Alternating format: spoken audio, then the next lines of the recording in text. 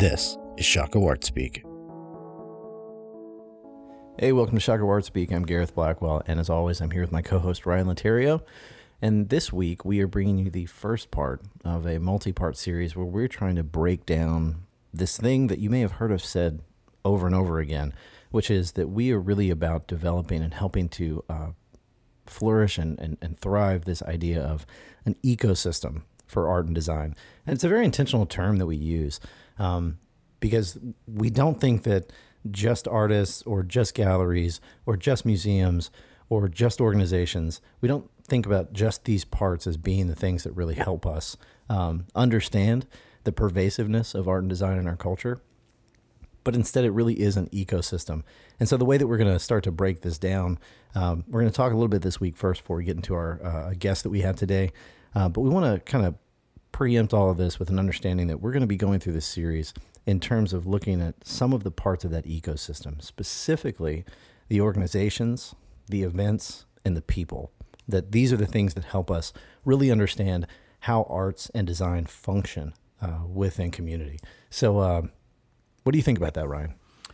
No, I think so. Because we talked about it a lot. We talked about, if you go back to our satellite brain debris series and, you think about yourselves as individuals, and that's a big component. But as we kind of like lay out the framework and sort of plot the terrain, there's a interdependency and necessity to facilitate heightened expressions of what's happening in an art and design ecosystem. So events, occasions help to punctuate, help to enlarge and magnify and reach audiences that may or may not be proximate all the time in a way that they're aware of.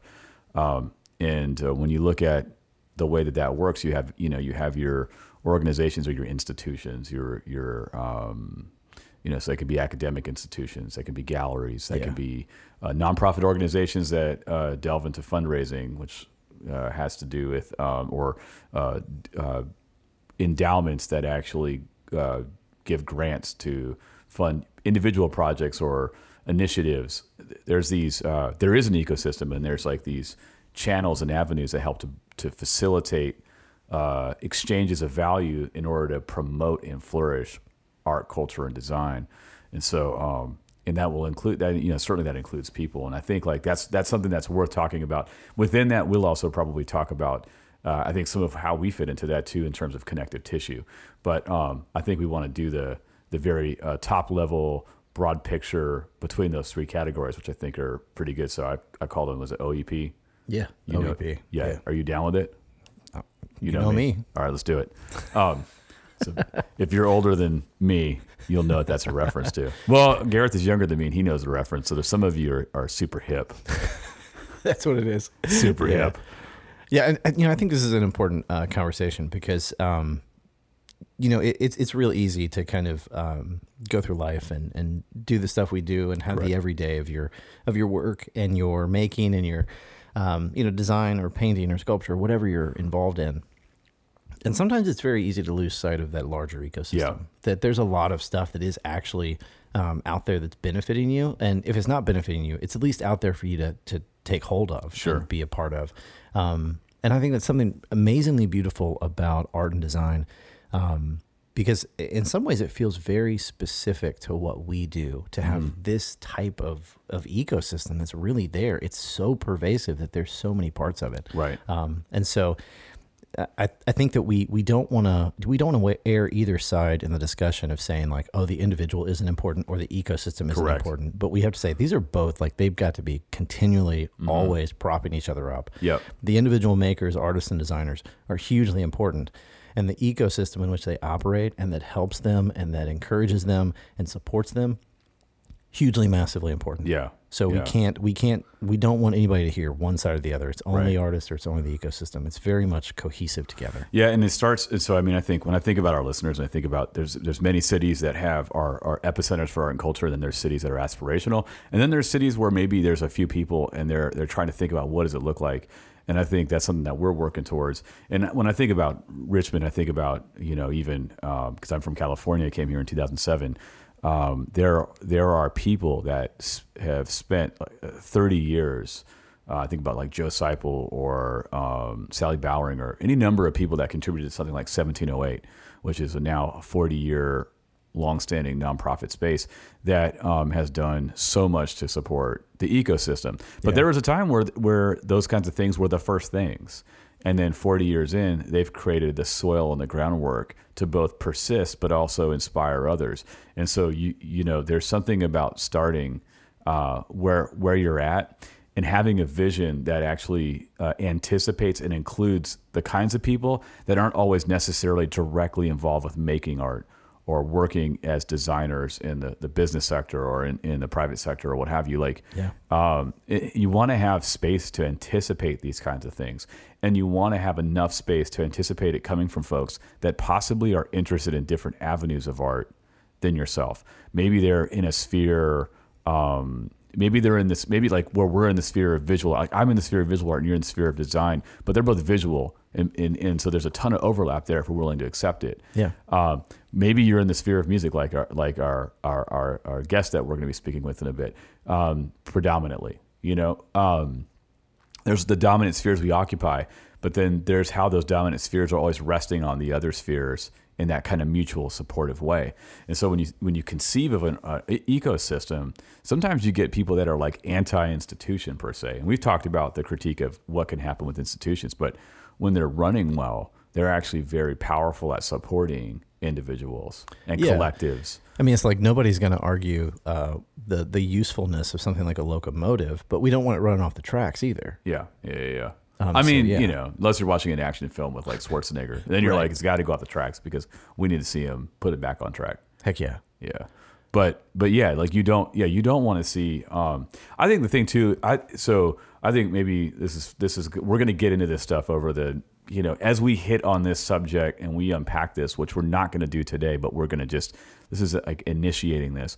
I think there's concerns I think we'll address down the road, and that is power. You know, who curates, who decides. I mean, we'll talk about public art. We'll get into Richmond's a hotbed for murals, and so we're going to have a dear friend of our gallery and us, special guest down the road, where we start to talk about like how do we think about public art and who decides and what needs to happen to promote a fuller conversation around those kinds of issues. Yeah, you know, but you got to think about it too. Like I'm excited. In December, I'm taking my kids to see the Nutcracker at the Richmond Ballet, right? So what an incredible institution. Just took a tour and got to watch the talks, tour the facilities and see the infrastructure and the support and the expansion. And it's pretty impressive. You know, as someone we're trying to do this, it resonates because you're like, wow, somebody, however many years ago it was, a long time ago, maybe in the 70s, I can't remember, might forgive me if I don't know exactly, but it was a significant amount of time. But there was a point where this was initiated, and then there were contributors. But now the outflow of that is like a fountain. I mean, it's just overflowing into multi-generational demographics and lives and socioeconomic backgrounds. Like, it's doing something significant for the culture. Yeah. And it would be an absolute loss if it wasn't there. But as populations change and grow, we need more too, you know? Yeah, definitely. Yeah, and I think, you know, it's important when we start thinking about all of this is that sometimes we can, going back again to earlier discussion, sometimes we're very good at trying to just compartmentalize a lot of things, right? And so sometimes we can say, oh, those are the established ones. They obviously have shown their worth, but these are new things that are happening. Maybe those aren't worth as much. And I think that's a mindset that is really dangerous to get into because one thing, there's some underlying assumptions there. And I think one is that we already know exactly what art is and what it needs to be doing in the space. Yeah. And that will never change. Right. Which is not the case, right? I mean, you look at a city like Detroit that has gone through a lot of struggles. Art, whether it's public or within galleries and things like that, plays a very different role now than it did maybe in the early 80s. Sure. Right? I mean, it's a very different sort of space, but it's still doing things to help catalyze that space. Right. And support the people that are makers that are there, but also the people that are you know, in the nicest, broadest way of saying this, consumers of the arts. Yeah, I mean, I think to that point, Detroit, I know a lot of artists from Detroit, and you take it as an example, and think of Brooklyn before Brooklyn was Brooklyn in the arts. What typically happens, and I think we're going to get into this because I think it's an issue of connective tissue, weighty connective tissue. When that's not present, what happens is the arts move in. You ever see like a flower in a crack in concrete, or you're like, oh, this is striking, this organic kind of beautiful thing, fragile but there, persists through this kind of break in the ground. Mm-hmm. Artists are like that in a way, because you'll find that the arts are not, so the arts a lot of times are not supported economically, but creative people persist under great constraint.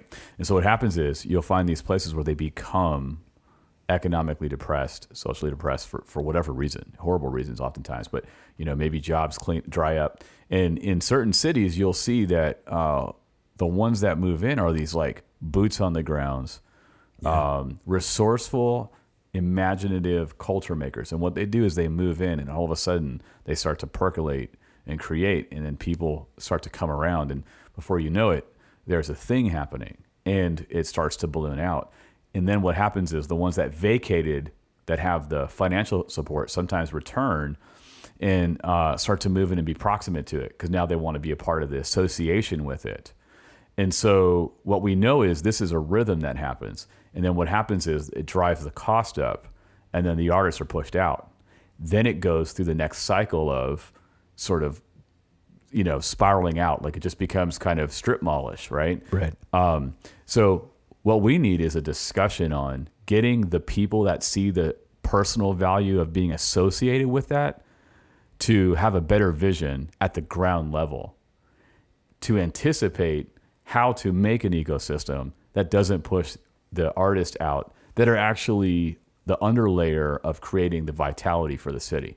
So we need an ecosystem that critically examines this and says, what are some new ways to, like, we know this is a thing. Like Brooklyn, tons of people have just left Brooklyn because it's too expensive to live there now. Yeah. So what made Brooklyn gets removed. So what does that mean? If you take the heart out of a body, what happens to the body? It's not sticking around very long. It doesn't stick around. It dies. And so we play this story over and over again. And like I was saying before, artists and designers are like invisible to a lot of people. Mm-hmm. And their invisibility is to their benefit sometimes, but it's also to the detriment, because we take for granted what we don't see, or what we don't think we see. And so I think this discussion is close to home for me and for you, is because we want to change that. And we want to talk to people that are actually doing significant work, that have been contributing to changing that or making that something different here in Richmond. But my hope is, and I think your hope is, that if you're tuning in from another city, another place, you can start to gather up resources or intellectual facts or ideas that you can, utilize towards your advantage in the city you're in, and have a vision. Know that it's going to take time. Oh yeah, definitely. I think, I don't know, there's this thought forming in my head that maybe people would listen to this and they say, well, it sounds like, I don't know, maybe you're making some kind of special case for the arts, like they're so much more important than everything else. And doesn't that sound kind of entitled? And I could understand why somebody might say that, but I think that kind of goes against just observation of spaces. Getting back to your idea, Ryan, of the pervasiveness of arts and design within our culture. But also, it's not to say that this is unique and special, or that it should be prioritized above everything else, but it is to say that because of its pervasiveness, art and design does permeate so many other parts of what a city or a town looks like, what an area is like, what a group of people or a community looks like. So it's important to understand, like you're talking about, bones are important, muscles are important, but the connective tissue that brings all that together is hugely important. Correct. Because it actually holds it together, so things aren't flying off and going different ways, and that they can actually function and move in the proper manner. Yeah. There's an idea of health behind good connective tissue. Yeah. When take that metaphor even further, like the times that I feel the worst, is probably has more to do with my connective tissue than my actual bones and muscles. Yeah, it's a great point. So when you're just use a cheesy example, when your toe is stubbed all of a sudden you're aware of what your foot does. Right. And how important your toe is to your balance and everything else, like your big toe, let's say. But, so when the big toe is hurt, it draws attention to itself. Now you're aware of it and it hurts. And then you're aware of when it's doing what it does, it doesn't draw attention to itself. Right. It's because it's supportive. It's actually promoting the larger whole of your body, if you will. It's a, kind of a metaphor or whatever. And so a lot of times, once something like that happens, you got to deal with it because it's just hard to do everything else. It's hard to walk, it's hard to run, it's hard to stand. Your mind's distracted, pain kicks in. Someone who has some issues with pain, like it's impactful. And so a lot of times I think that the arts are like that. They're the kind of thing that are so close to us that they're just on us, they're a part of us. And because that's the case, like I'll constantly say, and probably say it later, is we're always taking it for granted. We're always so it's not special pleading per se. It's more just pointing out significant parts of the equation. And anybody who doubts that's just not acknowledging the fact that they watch TV and they wear clothes and they're entertained. And it's like, who do you think is doing that? One of the things I think is a problem with that is we render certain institutions as monolithic to the exclusion of all the other approaches. So it's like Hollywood's an institution. Yeah. And so we just kind of like, it's like when someone talks about science, well, science doesn't say that. Well, what is science? Science is always changing. Scientists don't agree. There's a diversity of work going on. It's not a monolith, but we love to conveniently, pull a monolithic statement and go, well, science says this. Oh, yeah. We do with Hollywood too. Well, entertainment is Hollywood. Oh, so the only place that entertainment happens is from Hollywood? Like, probably not. I know it's a powerful force, but it's not the only one. You know what I'm saying? It's like, yeah, definitely. What about every local film festival, an independent filmmaker? And, what about, the change to indie music? And, there was the industry, and then it was like, oh my gosh, it's indie music. And now look where we're at, man. Content generators on YouTube right out of their own home. So we can affect change in culture, and we can cast a new vision for what it looks like. And if that's not true, then we wouldn't be here to begin with. We wouldn't be podcasting. Yeah, definitely. So, well, I think, I really like, we talk about when it's functioning, you don't see it. Right. I really like that. And this is an idea that is not unique within this conversation. This is a discussion that has, at least on the design side of things, has been going on for about 100 years. Yeah. I mean, back in the 30s, Beatrice Ward was talking about the crystal goblet of typography, that it's not working if you notice it. Yeah, that's great. when you can ignore the words and you let the action of the words actually happen, where you're actually reading and consuming and understanding, if you can do that without even noticing the letters are there, then you're doing your job well as a typographer. Right. Yeah. And so we have these ideas already in our... Which is a really sophisticated idea. There's hugely so sophisticated much. Idea. We could just do an episode on that. Because I talk about that with my students in terms of effects. When the effects work, the believability of the work happens because you don't notice the effects. And you know this already because when you see movies, when the special effects are good, you don't notice them. You just buy into the story. Yeah. Later, then you kind of go, wow, that was convincing or whatever. Definitely. And I think even like with the metaphor of the crystal goblet, the choice of the thing, like the idea of a crystal goblet, that is a fine workmanship, that is craft that goes into that. It is highly thought about and created. Yeah. So it's not that this is a small thing, but that it actually does take a whole lot of work to make the invisible structure there that actually allows you to even take the arts for granted in the first place. That's right. There's a lot going on to make it possible for you to even need to be convinced of what we're saying. Yeah, 100%, 100%. And so I think it's a huge note. And so I think, really what we're going to get into today is just that first node in that spot to try to say, well, the way we're kind of drawing out some definitions, some of the things that are really important are those organizations that have the longevity that want to stick with it. And the vision. And, and they can really point towards, here's maybe a good destination we should go to. Or at least saying, here's enough good things that should be going on that can get us to a good destination. Right.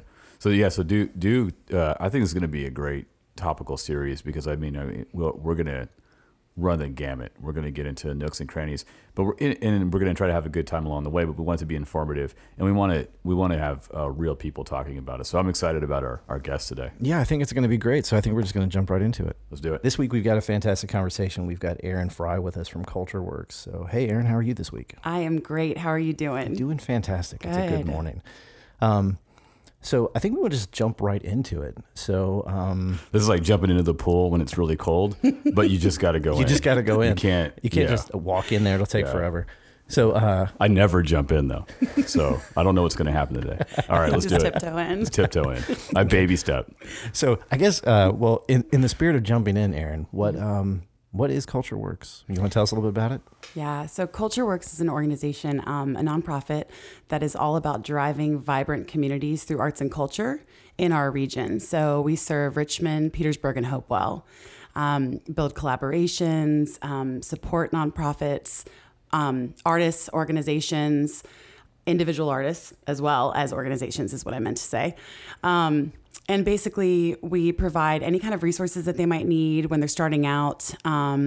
Grants, we fund a lot of projects in the community that kind of helps get things rolling for maybe a newer artist or newer organization, or one that's just trying to grow or do something new that might impact the community.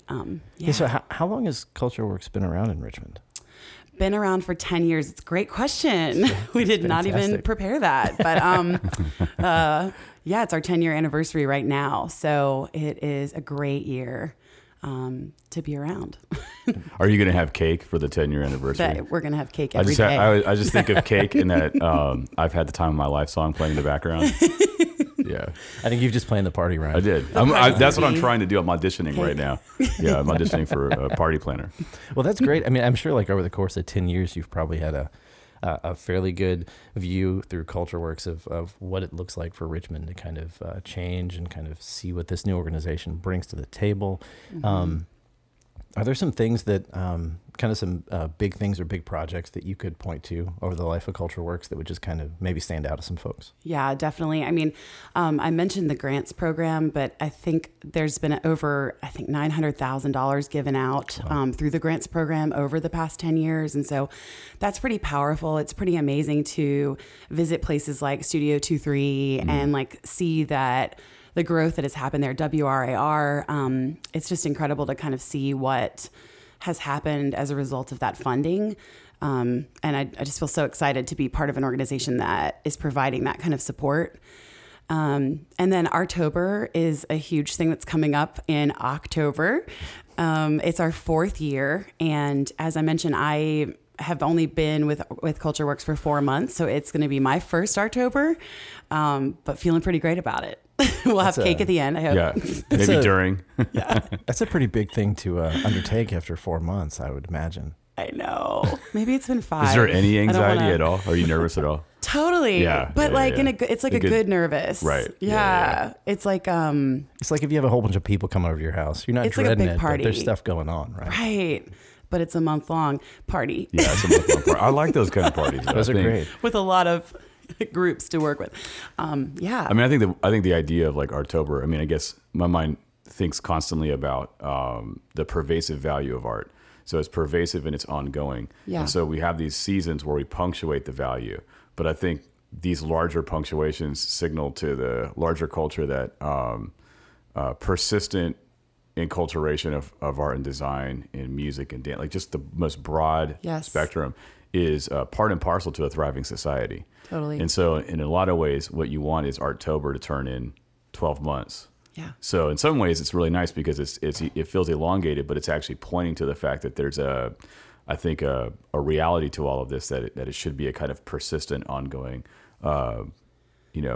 sustaining thing that manifests celebration and enrichment and diversity and thinking well about things and empowering others to step in and have license to create. Mm-hmm. And so I think it's a powerful signal. Mm-hmm. And if you're thinking about aspirational cities, mm-hmm. It seems to me that, I've been in Richmond since 2007. I've seen, coming from California, I've seen Richmond turn a corner. Yeah. In terms of still aspirational, mm-hmm. but actually scale up significantly. Mm-hmm. And there's catalysts that are key to this. And so it seems like what y'all are doing is a significant catalyst. And sometimes when the catalysts catalyze and they disappear. Yeah.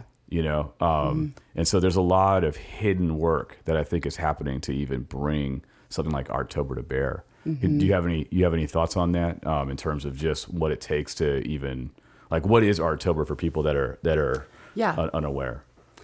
Yeah, so it's basically a month-long celebration of arts and culture. And so it's kind of exactly what you just described. The goal is that we are bringing enrichment and vibrancy and excitement around arts and culture in the community. Also, we want to make sure that people realize that it's accessible and that there are inclusive opportunities as well, meaning it can feel intimidating to think about an arts event and think it's $100. I can't get to that. Oh my gosh, I can't afford it. But I want to experience this.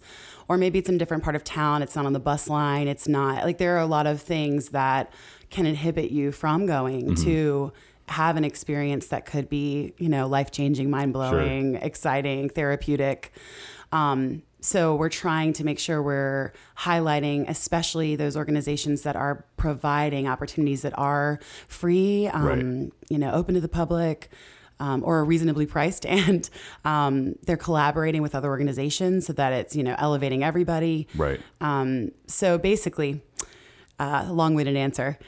Last year there were 1,500 experiences happening throughout the month of October in arts and culture. So the goal and what I'm striving for this year is to keep that momentum going and grow. Right.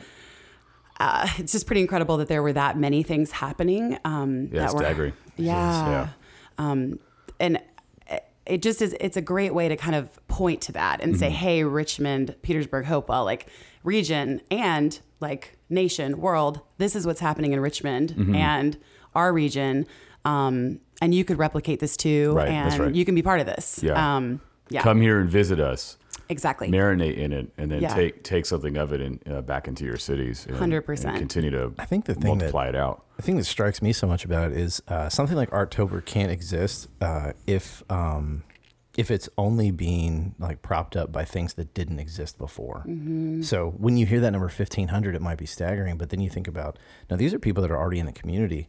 They're already doing these sort of things. It's a magnification in some ways. Going back to your point earlier, Ryan, like the pervasiveness of it is like, it's a nice spotlight, but it's like these 1,500 events are things that might have been going on throughout the year anyway, and we get to have this celebration during a month, and that's pretty staggering because I think that we can take for granted the culture that we're in the city we live in, so that everything at times can be like almost like white noise. Like you pass the gallery and you forget that that's there on that side of the street because you go past it so many times. Totally. Right. And so I think something like this is fantastic to, just kind of pinch everybody a little bit and wake them up and say, hey, here's the folks that are in your community. Like, let's celebrate what's going on. Well, you tend to take for granted the things that we tend to take the things for granted that we're closest to. Yes. Yeah. So, I always jokingly say to my students, like, you'll say things to your parents you won't say to a stranger. And because that you're making a hard assumption that your parents aren't going away anytime soon, or a loved one, whoever you're dating, whatever it is. But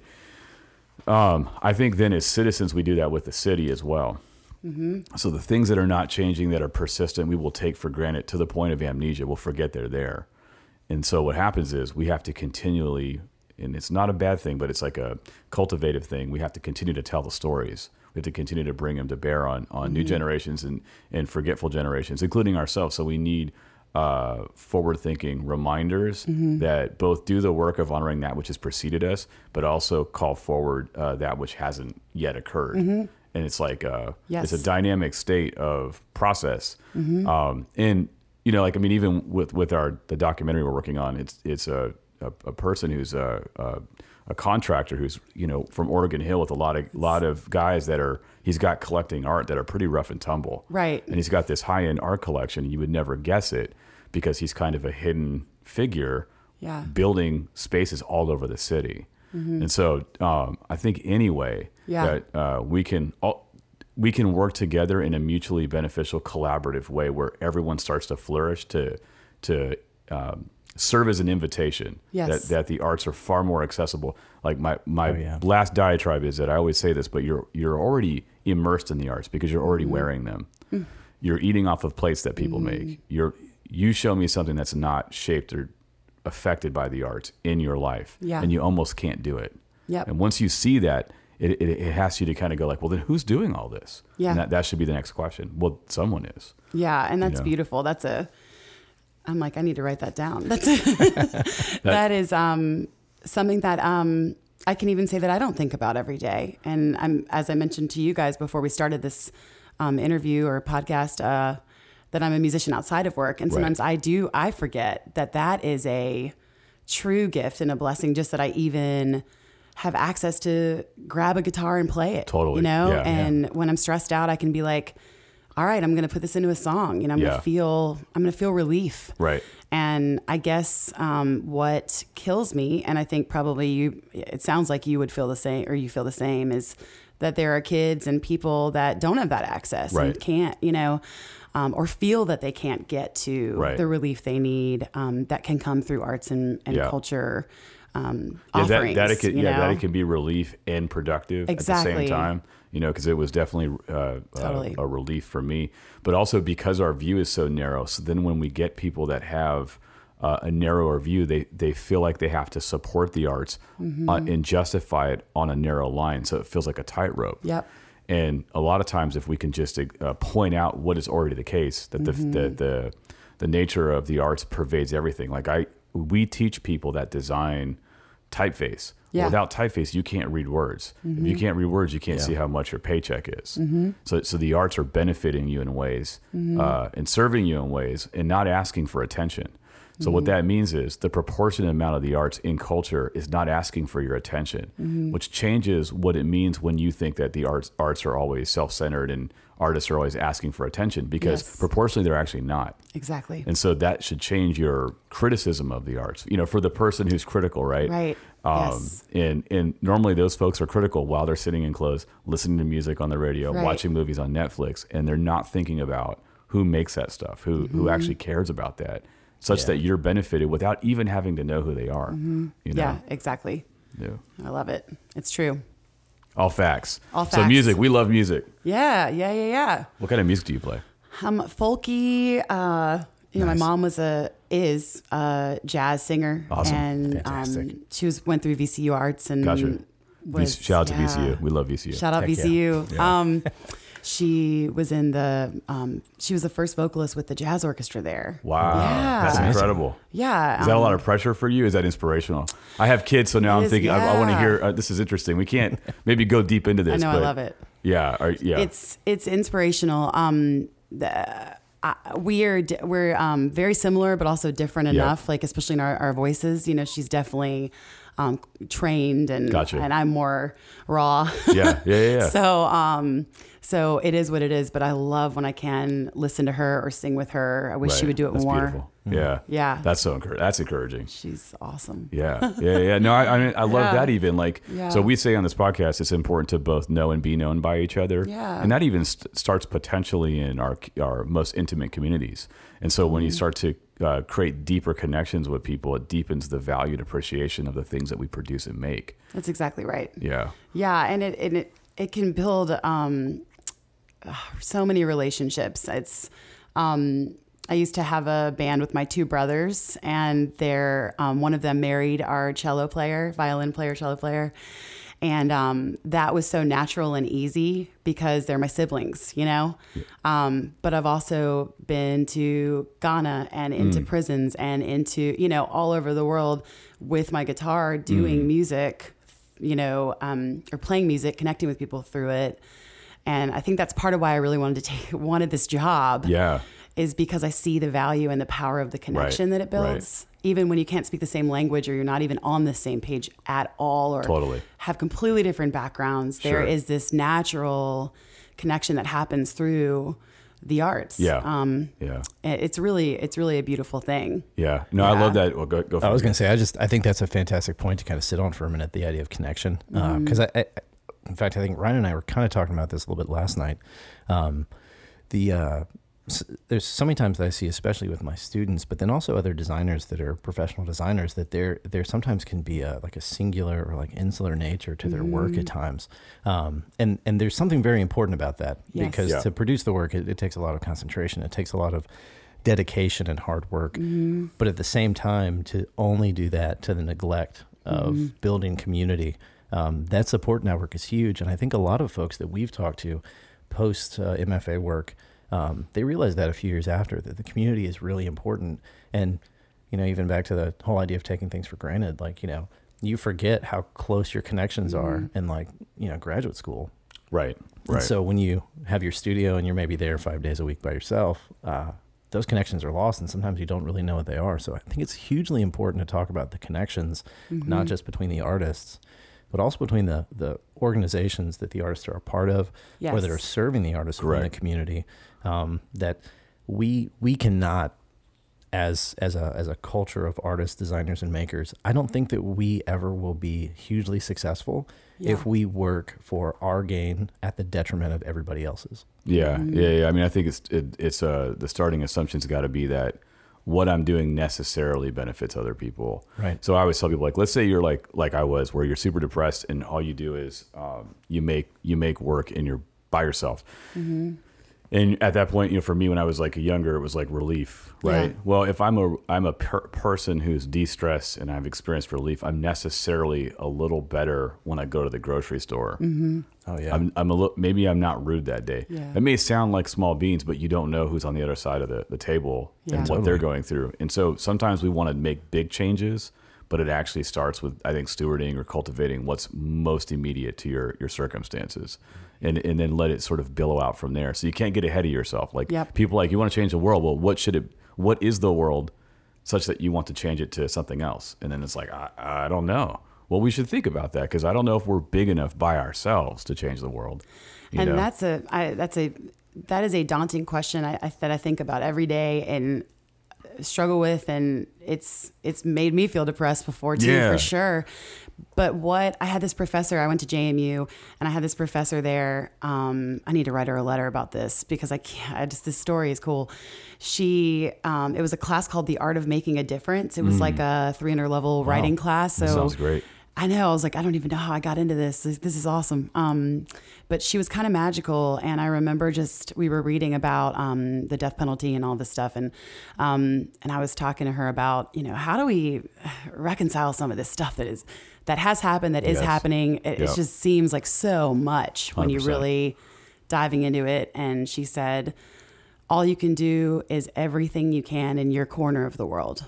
And it just sat with me really well, I guess, thinking about we all have a corner, whether that's your gallery, your art space, this podcast, like that's a corner. You know what I mean? Like that doesn't have to be an actual like specific corner of the world. Right. Like wherever you are is your corner. Yeah. So if you're traveling, like that's your spot right now. Like do what you can while you're there. Make those connections and feel those feelings and listen to people, and look them in the eye, and I don't know, take a breath, I just that rings so true. Sure. And it kind of helps it to not feel so daunting and huge. Yeah, take some of the pressure off. Oh, it definitely does. Yeah. Because I also think when it's too pressurized and we rightly recognize that there is profound brokenness in the world. Yes. And the contrast to that is also this conflict. Well, I'm just going to say it. My favorite quote all the time is, I don't know if I've already said it on here before or not, but there's this Anglican guy. He's a British person. He's like in his 70s, so I don't have a cool British accent. Yeah. But he says that the arts are not the pretty but irrelevant bits around the border of reality. Rather, they're highways into the center of a reality that cannot be glimpsed or grasped any other way. And then he goes on and says, the present world is good but broken, or in any case incomplete, and the arts of all kinds enables us to understand that paradox in its many dimensions. And so it's not trivial, it's pervasive, and we know paradoxically that the world is good, however you want it, because like Taco Bell exists, so we know it's good. We know. True. So we know that we know that there's like love and good food and laughter and even in the most dire of circumstances, like stories of people in World War II in the trenches playing like cards, and humor and jokes became the most dominant refrain for a lot of people's stories at the forefront of imminent destruction. Yeah. And so don't say that lightly, but there's something about the paradox.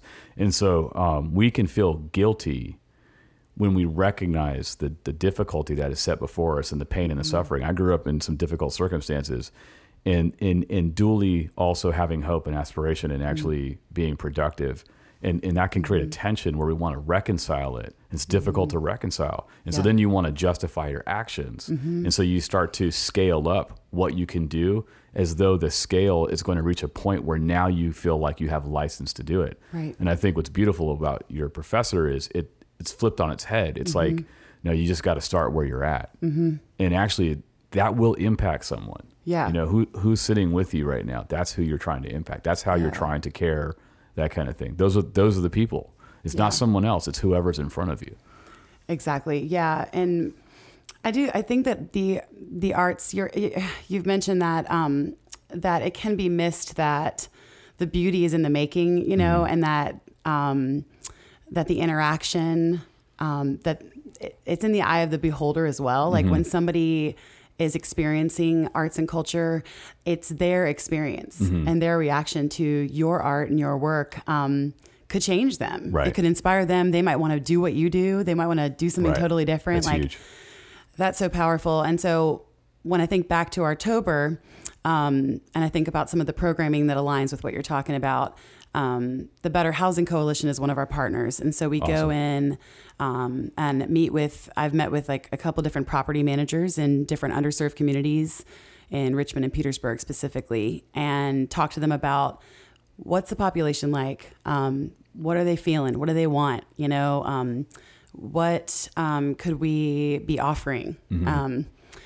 And what's beautiful about those conversations is I'm learning about all these pockets of our region that that I didn't know about, you know, I thought I knew a lot, and there's a lot more, you know, and that's a humbling experience. Wow. You know, and so we're working with Better Housing Coalition, and I'm bringing in some incredible artists to do some work in those communities during Artober. So that's something else that goes on throughout the month is CultureWorks actually puts on some programming as well as what's, you know, we're already highlighting all these other events that are happening, but then we create some things as well along with partners. And so one example is we're going to go to Claiborne Square. There's a big Friends and Family Day at Tabernacle Baptist Church. It's going to be like hundreds of people. I'm so stoked about this. And we're working with Ram Bhagat, who is of Drums No Guns. He also does a lot of other things. That is just one thing he does. So check him out. Yeah. He's working with RPS, bringing mindfulness into Richmond Public Schools right now.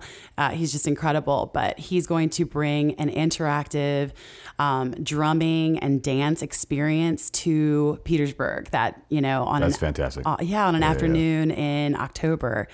So that's going to be super cool. The church and the community there, they were talking to us about how they have been talking about bullying and with the youth at the church and the youth in the community, like talking about bullying, talking about gun violence, talking about real things that are happening.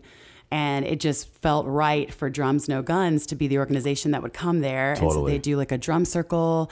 They affirm each other. It's a lot of validation. Like, I hope I will get to jump in it. Like, it just sounds like amazing. So pumped about that. And then a couple more are going to happen in Richmond with Christine Wyatt. She is a dancer. She is incredible, and she is working alongside two other Black female artists and dancers to put together, and musicians actually, who are putting together this awesome workshop called Affirmative Reactions. And it's going to be performed at the ICA, but that's not in connection with Artober. They're going to perform the same workshop experience in a couple of these communities in Richmond with the Better Housing Coalition. So that's going to be pretty cool. I've heard them speak. It's really powerful. Yeah, really good. I'm so excited about that. And Kanika Cook is she does looping, and she's a musician. I don't know if you've ever seen her play. She does Friday Cheers and stuff. So she's going to be providing the music for that. Wow. And we think that's going to be really neat. Oh yeah. You know, so that's some good stuff that I think is going to bring. Yeah. This is great. Bring some light, you know? Yeah. It's like, it's funny. I mean, it's like the rhythm of Artober creates these, you know, rhythms within it. Right. And then I think it just keeps accumulating, you know? I mean, I think it's going to be sounds like I'm excited about it. You got me excited about it. I feel like we got to jump in on this somehow. Well, we are. I mean, the podcast is doing it, but it's making we don't need any more projects right in front of us, but we can't help it. So, well, I think, I mean, like one thing that we are going to be involved with is Current Art Fair. And you were mentioning earlier that, Current is a big kind of like a part of what's going on. BJ's doing a great job. He's awesome. BJ with Glave Cosen's doing a great job. Huge shout out to them for the work they're putting into it, because it's not a small task Not by even any close. means. But we're really excited about not just being a part of it, but the fact that it's happening and the way that it's kind of growing up. So can you talk a little bit about Current Art Fair and maybe some of the things that CultureWorks might be thinking around that? Yeah. Interestingly enough, I met with BJ and Jen at their studio maybe like a month ago, and what is their dog's name? Oh, I'm forgetting, but I love the man, dog. that I love dog that is dog. so cool. It's the nicest, most like the Yes. dog just makes me feel warm and cuddly. I mean, It's like the coolest. it's the coolest dog. The dog calms me down. I know. Yeah, dog is like Ben Kenobi. It's got the Force. It's like you just need to calm down, and I'm like, all right, I'm calmed down now. I know. Yeah, and Jen, they're fantastic. They're so They're cool. very, And basically, we met to talk about Current Art Fair, and then we talked about everything else. It's like it just ended up being like BJ gave me a record, and we talked about all these.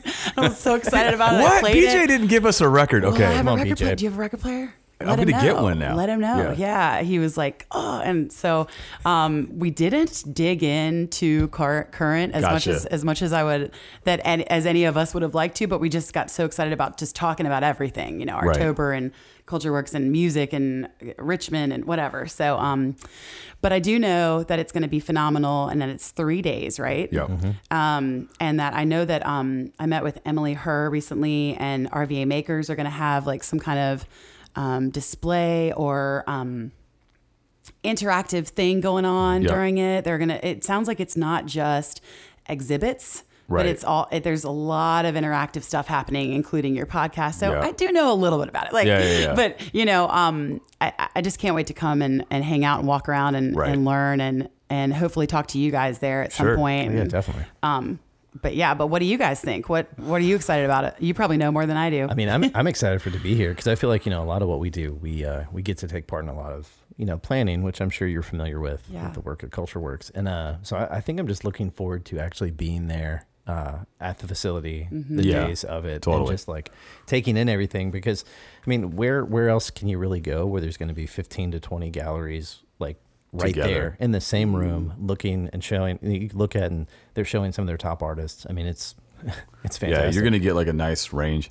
I mean, I do like the idea that it's because so Richmond is not New York, it's not Florida, it's not Miami. So when you look at where art fairs persist, there's different markets, there's different demographics, there's different criterion for why people collect art, and so art fairs are sort of orbit around that or the result of that. And so Richmond's different. I mean, we love our festivals. Yeah. Like one thing when I came to Richmond, I was like, man, y'all love festivals. Like I love lot. it. Yeah, it was like Watermelon Festival. Then it was like Jazz Fest. I mean, I know. boom, boom, boom. They're like, we're gonna make a bacon festival. Yeah. And so, Why not? and then we tried to create a pumpkin festival for a minute. It had a couple runs in Carytown, Pumpkin Palooza. But so I was like, well, we got to do one. It's awesome. So I like though that's really a part of Richmond, and I think the thing with Richmond is we have this kind of this high cultural aspect. When you think about like the ballet, like there's all these things. Yeah. But what I love about Richmond, the VMFA, the ICA, VCU, 1708, Reynolds Gallery, Page Yeah. Bond. There's all these places. Studio 23. We just interviewed the Royals, and they've got an incredible space called Try Me. So when you think about Richmond, and I'm not even getting everybody's Sediment Gallery. just the There's tip of the iceberg. Endeavor is amazing, one of my favorite Yeah. all-time places. They got new stuff coming. There is a height to things, but then there's also an accessibility to it. But it doesn't leave people at the accessibility point, and it invites them into it. So people are able to grow up into the cultural milieu that is being expressed constantly in Richmond.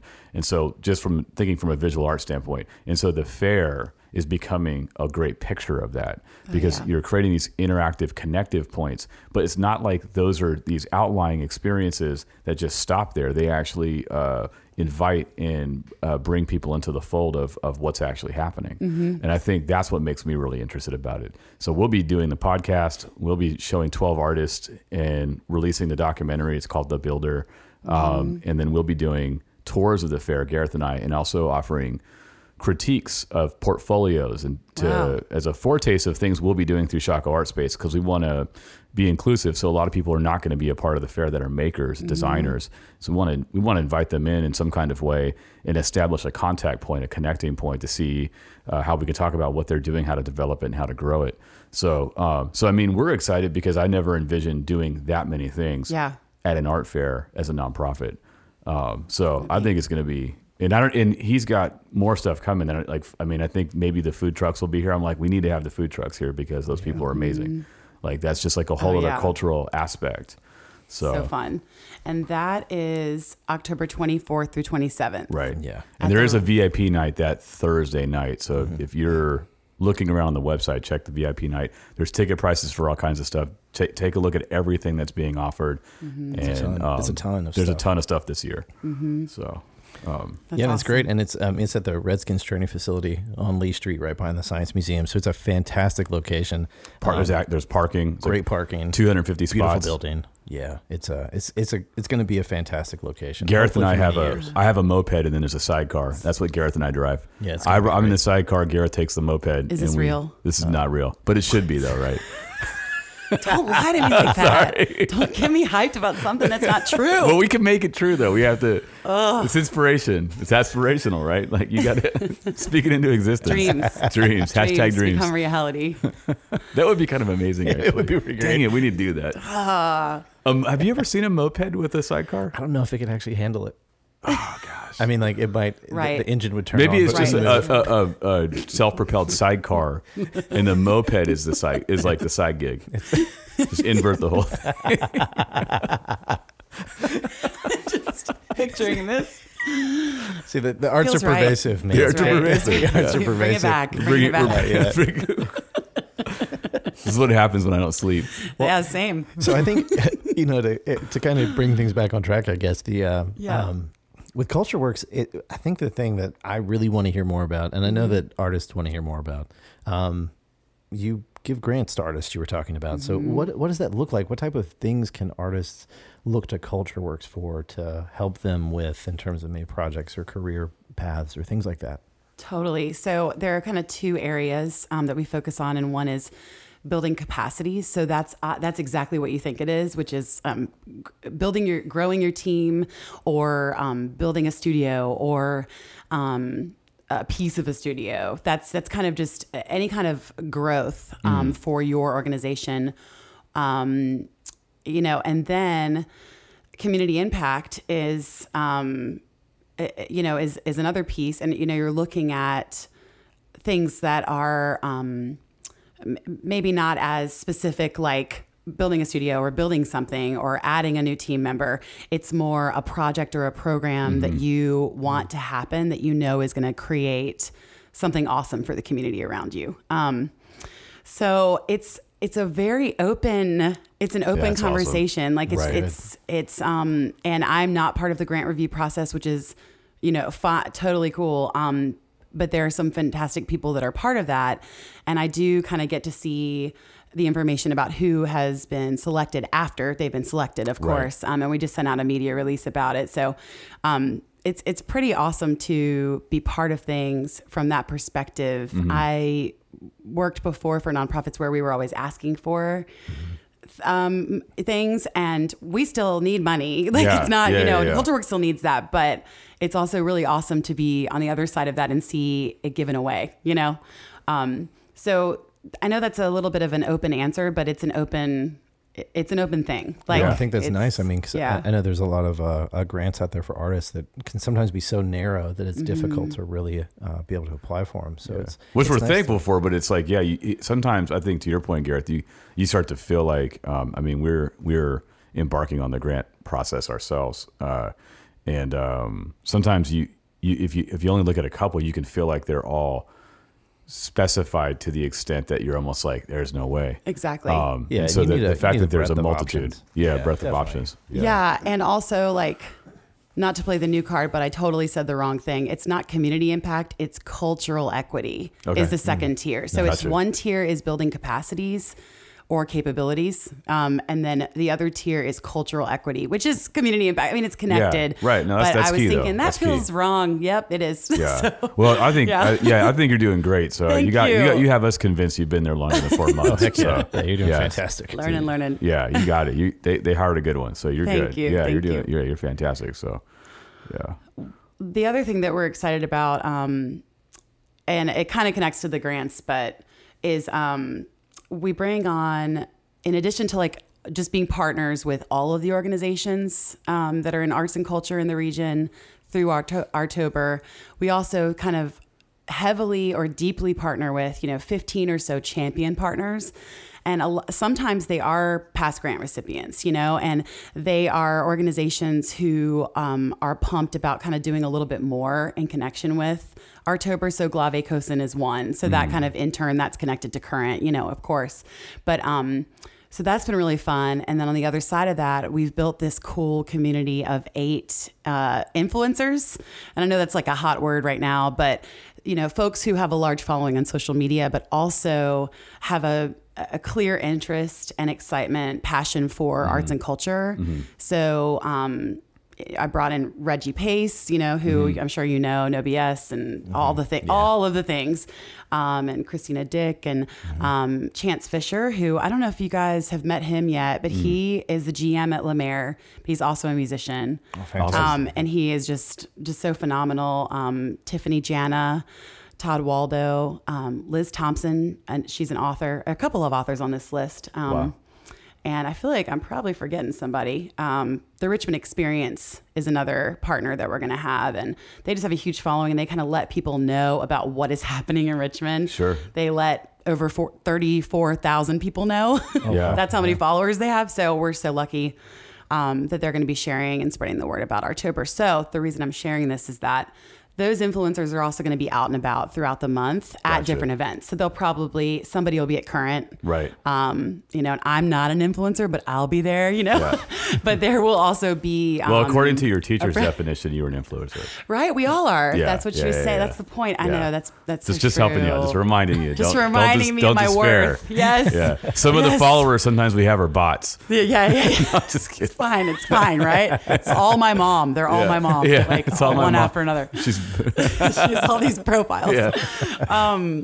But that's going to be really neat to kind of see. The goal is that they're sharing their experiences on social media, and then we're kind of like seeing things through their eyes as well. And actually, we really want everyone to be doing that. Sure. Like, you don't need to have a following. We would love for people to be checking out, going to an event that you're going to love, like maybe something that you always go to. I guess I'm thinking for me, the Folk Fest. Yeah, I always Folk Fest there, is like awesome. I camp out there all weekend, Yeah. Not literally, but Yeah. basically.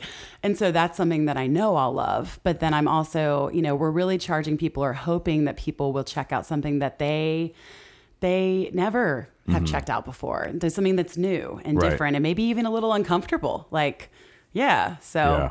that's kind of the goal. And the thing is, there's so much stuff to do, so if you feel torn, like I do sometimes, what I do is I just have like a little mannequin with a drone attached to it, and I just fly at low level through the folk festival. So I'm not actually there, but I'm watching it from another location. So I'm getting 2 experiences for one. Yeah. So I mean, we there's gotta al- be I'm kinda- multitaskers. There's always creative ways. There's always, I'm totally kidding. Don't I do know you that. are. There's always creative ways though. I'm joking because like sometimes it can feel overwhelming. Yeah. But just take in things, like make plans to dwell richly in one spot for like you said, like the folk festival, and go to what you can. Because there's a lot, don't feel overwhelmed, I think is what I'm trying to really say. Is because I think sometimes people hear that and they paralyze into like, well, what do I prioritize? Exactly. Well, it's all good actually. And your patronage just by merely being there is significant to this continuing. So go where you can and don't feel bad about what you miss. But if you can't go to all of it, you should. Definitely. Yeah, because there's so many things about Artober that's great because what you get is a lot of proximity with events. So you can just say, I just want to hang out in this neighborhood this right. night of the week, and Yeah. there's like 3 or 4 things that'll be popping off. Yeah. And that's great because you usually aren't going to have that, 'cause, Exactly. I mean, think of a First Friday, you might have 3 shows you want to hit, but they might be True. in different parts of the city. Right. And with this, you can just park once, go walk around, do some stuff, and spend time doing it. Yep. I think it's one of the best things about having an event like Artober where so much is happening. Yes. Right. Makes it just easier to do it. So if you are somebody that doesn't feel like you have real good access to the arts, like this is a real low key. This way is a to great jump entry. in. Yeah, 100%. Totally. People are waiting for you. Yeah, and the way to find out about it all is really our calendar. So the CultureWorks website has this kind of really wonderful calendar that my colleague Mary Clay Watt manages, and she is phenomenal. And it is super comprehensive and includes everything you need to know: dates, times, price, website. That's great. About all of these events. So all of the organizations that are involved either already have or are uploading their events to the calendar. Excellent. Particularly for right now, they're specifically for October. So anybody can get on there, free resource. And we even have a mailing list where we'll send out like a weekly picks email that's kind of like, hey, these are some highlights of the week. So that comes out as well. You can sign up on the website for that. So that's a good resource. Nice. Yeah. So you've got a website, you've got a newsletter people can get. Are there other ways that they can kind of follow what's going on? So if there is something they can't get to, they can kind of have a peek in? Totally. Social media all day. It's just like the way. Artober VA has an Instagram, Twitter, Facebook, and also CultureWorks has all of those things. So check out either of those. Right. There will be a lot happening throughout October. But then stuff is going on all year long. So that's when you check out the CultureWorks stuff, Right. The CultureWorks pages are always being updated again by Mary Clay. And, and if there's something that you want highlighted, if you're local, give us a shout and we can that's awesome. Try to work it in. That's great to know. Somehow, actually. yeah. I actually didn't know that. So that's awesome. Thank you. Yeah. Well, do you have anything else you want to, in closing? Is there anywhere we can hear your music or? Man, that's so fun.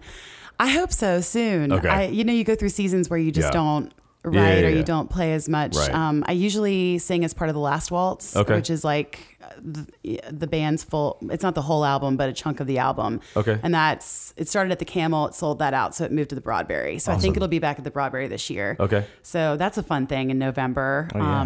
That I'll probably do, but It's like a little spillover from October. yeah, right. Yeah, it's just spilling over into November. That's all. Yeah, totally. Awesome. Yeah, we're so excited, and I mean, I guess a couple teeny things to hit. So, first Friday, since you mentioned that, Quirk is going to open up to let us host an Artober kickoff there on that evening. So come by on the 4th of October. In the evening, 6 to 8, and everything from the front bar, a percentage of the proceeds go to CultureWorks. That's So that's going to be cool. Intermission Beer Company is going to have a beer, and it's going to be released on September 27th. It's called Artober Fest, which makes sense. Yeah, it's so fun. That makes me teary eyed. That's so wonderful. It's so everything coming together. They're so wonderful. So that's September 27th, and then Lemaire is going to host a Wine Wednesday to benefit CultureWorks at the end of the month, October 30th. And I feel like I'm missing something. Oh, Bonfire. So we have this awesome new partnership with Bonfire, and they are having 3 local artists design 3 T-shirts in connection to arts and culture, or inspired by that. And each of those artists are picking a different nonprofit to benefit from what they are designing. But that nonprofit gets 50% of the proceeds, and then CultureWorks gets the other 50%. So those are going to be sold at some of the events throughout the month. Chaco Art Space is a nonprofit. I know, right? Well, just putting that out there. I'm just saying we are fundraising right now. Because Bonfire's got a handful of folks that are VC Arts grads as well. Yes. So VC Arts people, just remember us. We're fundraising right now. We love it. Yeah, and it's fantastic. And I think speaking about these different ways that these organizations can actually benefit you, it's very good to talk about the fact that your patronage is fantastic with arts organizations and cultural organizations, but also any way that you can give in any way. And these are easy, fantastic ways. I mean, who's not going to have a good time just going to have a beer at a place or going to have some wine at Lemaire? These are fantastic things to take part in. So they're super low impact ways. You're probably already going to be having a beer or already drinking some wine. Yeah, so do it somewhere where you're going to help out more than just yourself. Yeah. Totally. And there's some other neat public things. We partner with Capital One. So in their cafes at Short Pump, we're going to have Noah Scalin. He's going to be doing a sticker art piece and like an interactive workshop in October. And that's open to the public. And then in Carytown, right after the, the zombie walk. Yep. Yeah. Right after the zombie walk, the Carytown Cafe is going to open up and have like a dance party with Studio 4, and they're going to do some Thriller choreography, and anybody that I might actually any go to that. skill level, just Okay, jump good. in and learn how to dance the Thriller Goodness. dance from professionals. I think this is It's going to be cool. This may So that's fun. be we may have to. I think we know You what we're might have doing, to do Garrett. This is I a think our team kids- building I think our kids are going to want to do This that is too. going to be a team building. Oh my gosh! family Yes, outing. we're going to have the whole Shaka Art Space team there. They don't know that yet. You be prepared to have 15 zombies that some Yeah. of them may actually feel like zombies at the time. Exactly right. I might. And, and then just look out for us. Scott Garka, who is our president, he is just a phenomenal human being. Shout out to Scott. Shout out to Scott. He is right now filming a TV interview for VPM. And so Fantastic. we're Shout going out to to be popping VPM. up. Yeah, we're going to be popping up all around, hopefully getting some more media stuff set up and to talk about Artober and bring you along for the ride. We just want everybody to come out and hang out, and dig in is our Yep. slogan. Yeah, dig do in. it. Serve it hot and ready. And then Arts dig and in. culture live here. Dig Yeah. in. Serve it do it. hot and ready. I mean, this is great. I mean, so if you tuned in Sizzling. Sizzling. if you tuned in today and you were not excited about Artober, hopefully you are now. I know we are. We are. I'm this all is, in. I'm sitting here and I'm like, do we have to go through September? Can't we just? Yeah, can we skip Can we September? get to October? We need September, though. we for did. other We reasons. needed time. But Aaron, thank you so much for being a part. Yeah, We thank you, really, Aaron. really appreciate you Thank coming on and speaking to you. us today. It was fantastic. And just a last thing, you want to just give people a few websites again that they can hit up for checking everything out. Yeah, I would say, richmondcultureworks.com and artoberva.com are the two to hit. Go Yes. see them. Yeah, Save heck them, check them out often, because obviously there's a lot happening and a lot will continue to happen. So keep looking there for all your information, all the source material you need. Yeah. Definitely. Yep. All right. Thank you. Thank you. Thank you. You've been listening to Shaka Art Speak, a production of Shaka Art Space.